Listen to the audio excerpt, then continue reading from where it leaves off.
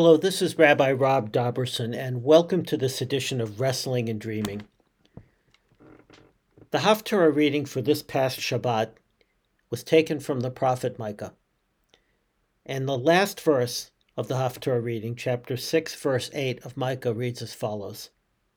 Higid lecha Adam ma tov, u'ma Adonai doresh mimcha, ki im asot mishpat, ve'avat chesed, v'atznei lechet im Elohecha.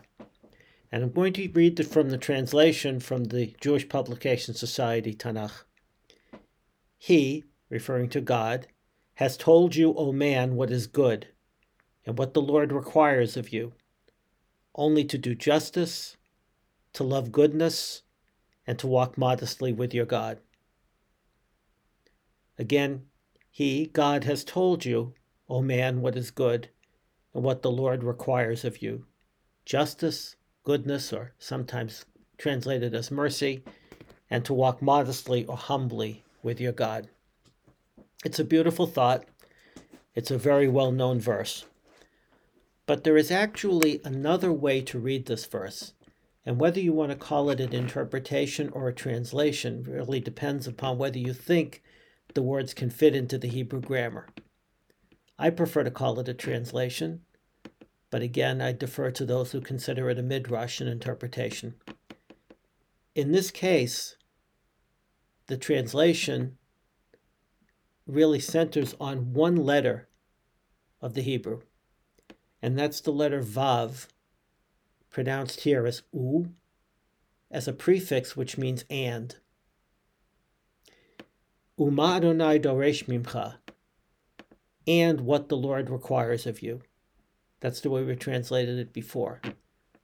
But Vav does not only mean and. Vav can also mean but, the Vav of contrast. And I have seen interpretations/translations of this verse which read it as follows. Human beings have told you what is good, but what does the Lord require of you? To do justice, to love goodness, and to walk modestly with your God. So instead of being a statement in its entirety, referring to what God wants from us, a contrast is set up between what human beings think might be important and what God wants from us. So human beings may tell you what's good, but here's what God wants from you: justice, goodness, and humility. That particular interpretation is very important. And it becomes increasingly important when voices of injustice, voices of a lack of mercy, and voices of arrogance seem to permeate our world. It's then that those individuals who look to the Tanakh, look to the Bible, look to religious texts for meaning, might focus on the verse from Micah and say that what religion should bring to the world is justice, mercy, and humility, to drown out the voices of injustice, lack of compassion, and arrogance.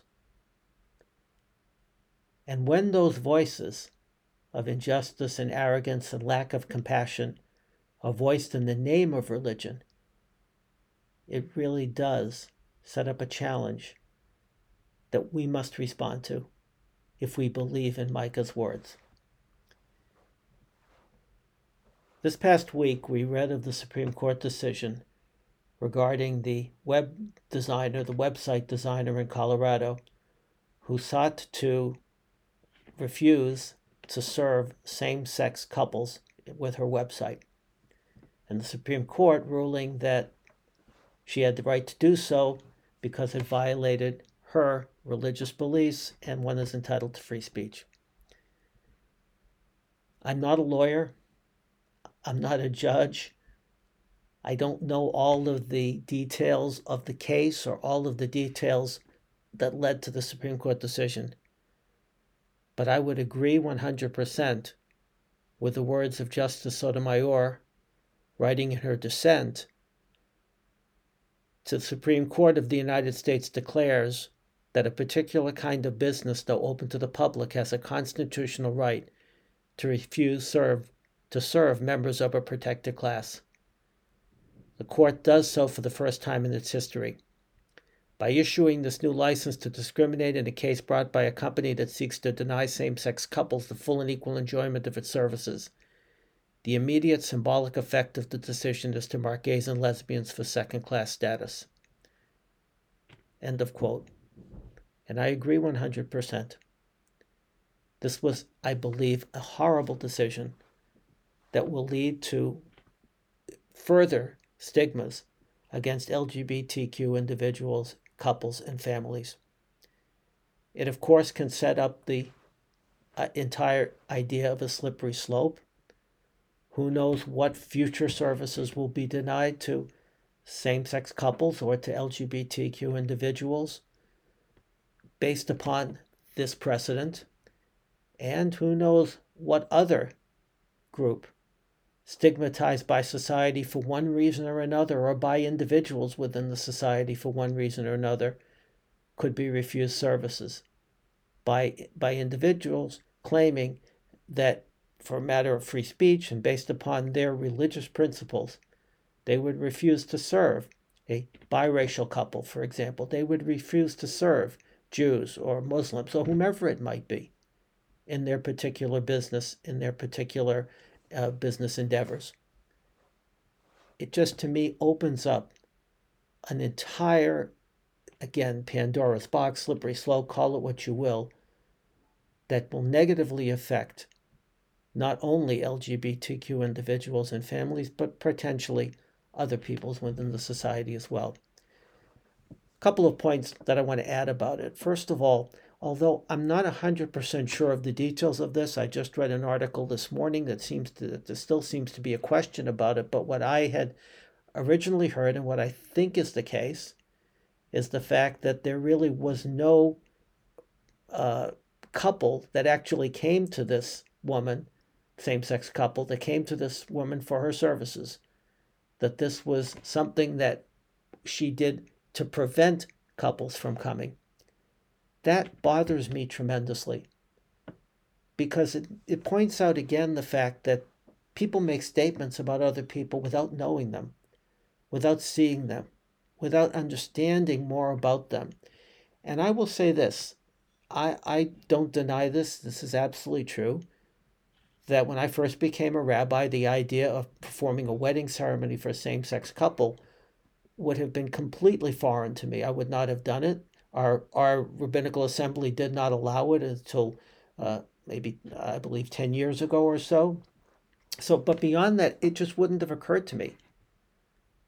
Why did my position change on this issue to the point where I would be completely willing and to perform such a ceremony, and certainly to look at same-sex couples and same-sex families as equals to anybody else, any other heterosexual relationship, is simply because I had the opportunity to meet couples, to get to know them, to meet individuals from the LGBTQ community, and to understand, number one, what the stigmas of society against them were, how harmful they were, and secondly, how, in the case of couples, how their love was as real and as significant and as deep as anybody else's love. And that comes from exposure to people, that comes from meeting people, that comes from getting to know people. And I think that for most situations, the more we know about people, the less willing we are to stigmatize them, to exclude them. So that was one aspect of this that bothered me terribly.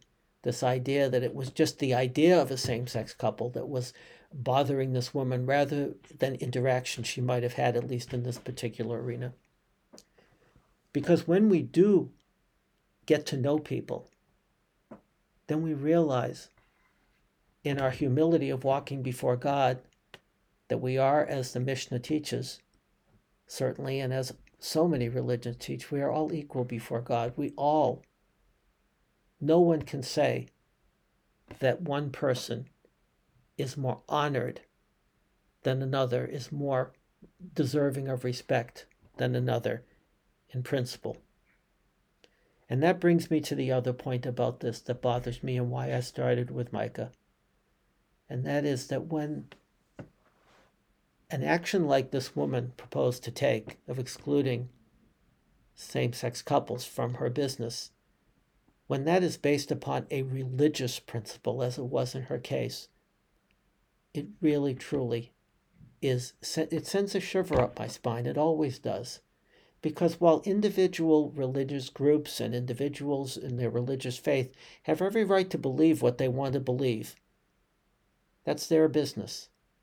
But when it becomes a public statement that a particular religious belief excludes others, is insensitive to others, does not have compassion to others, considers others not to be equal on some level to the individuals that form the majority in the society.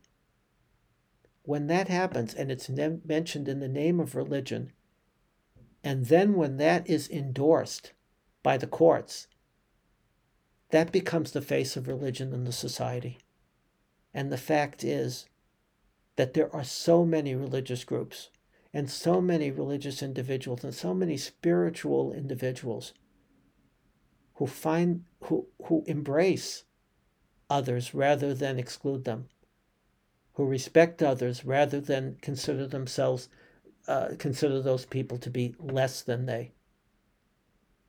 So I think that when we look at Micah's words and see that God says, do justice, love goodness, and walk humbly, and then we see individuals, again, privately, people can do what they want to do, and I can disagree, but it's not my community. But when it becomes a public matter, as it has in this case, and as Justice Sotomayor mentioned, a particular business open to the public, to have that business then be affected by a religious viewpoint which excludes and which demeans, that is not in the spirit of the prophet Micah in this beautiful statement.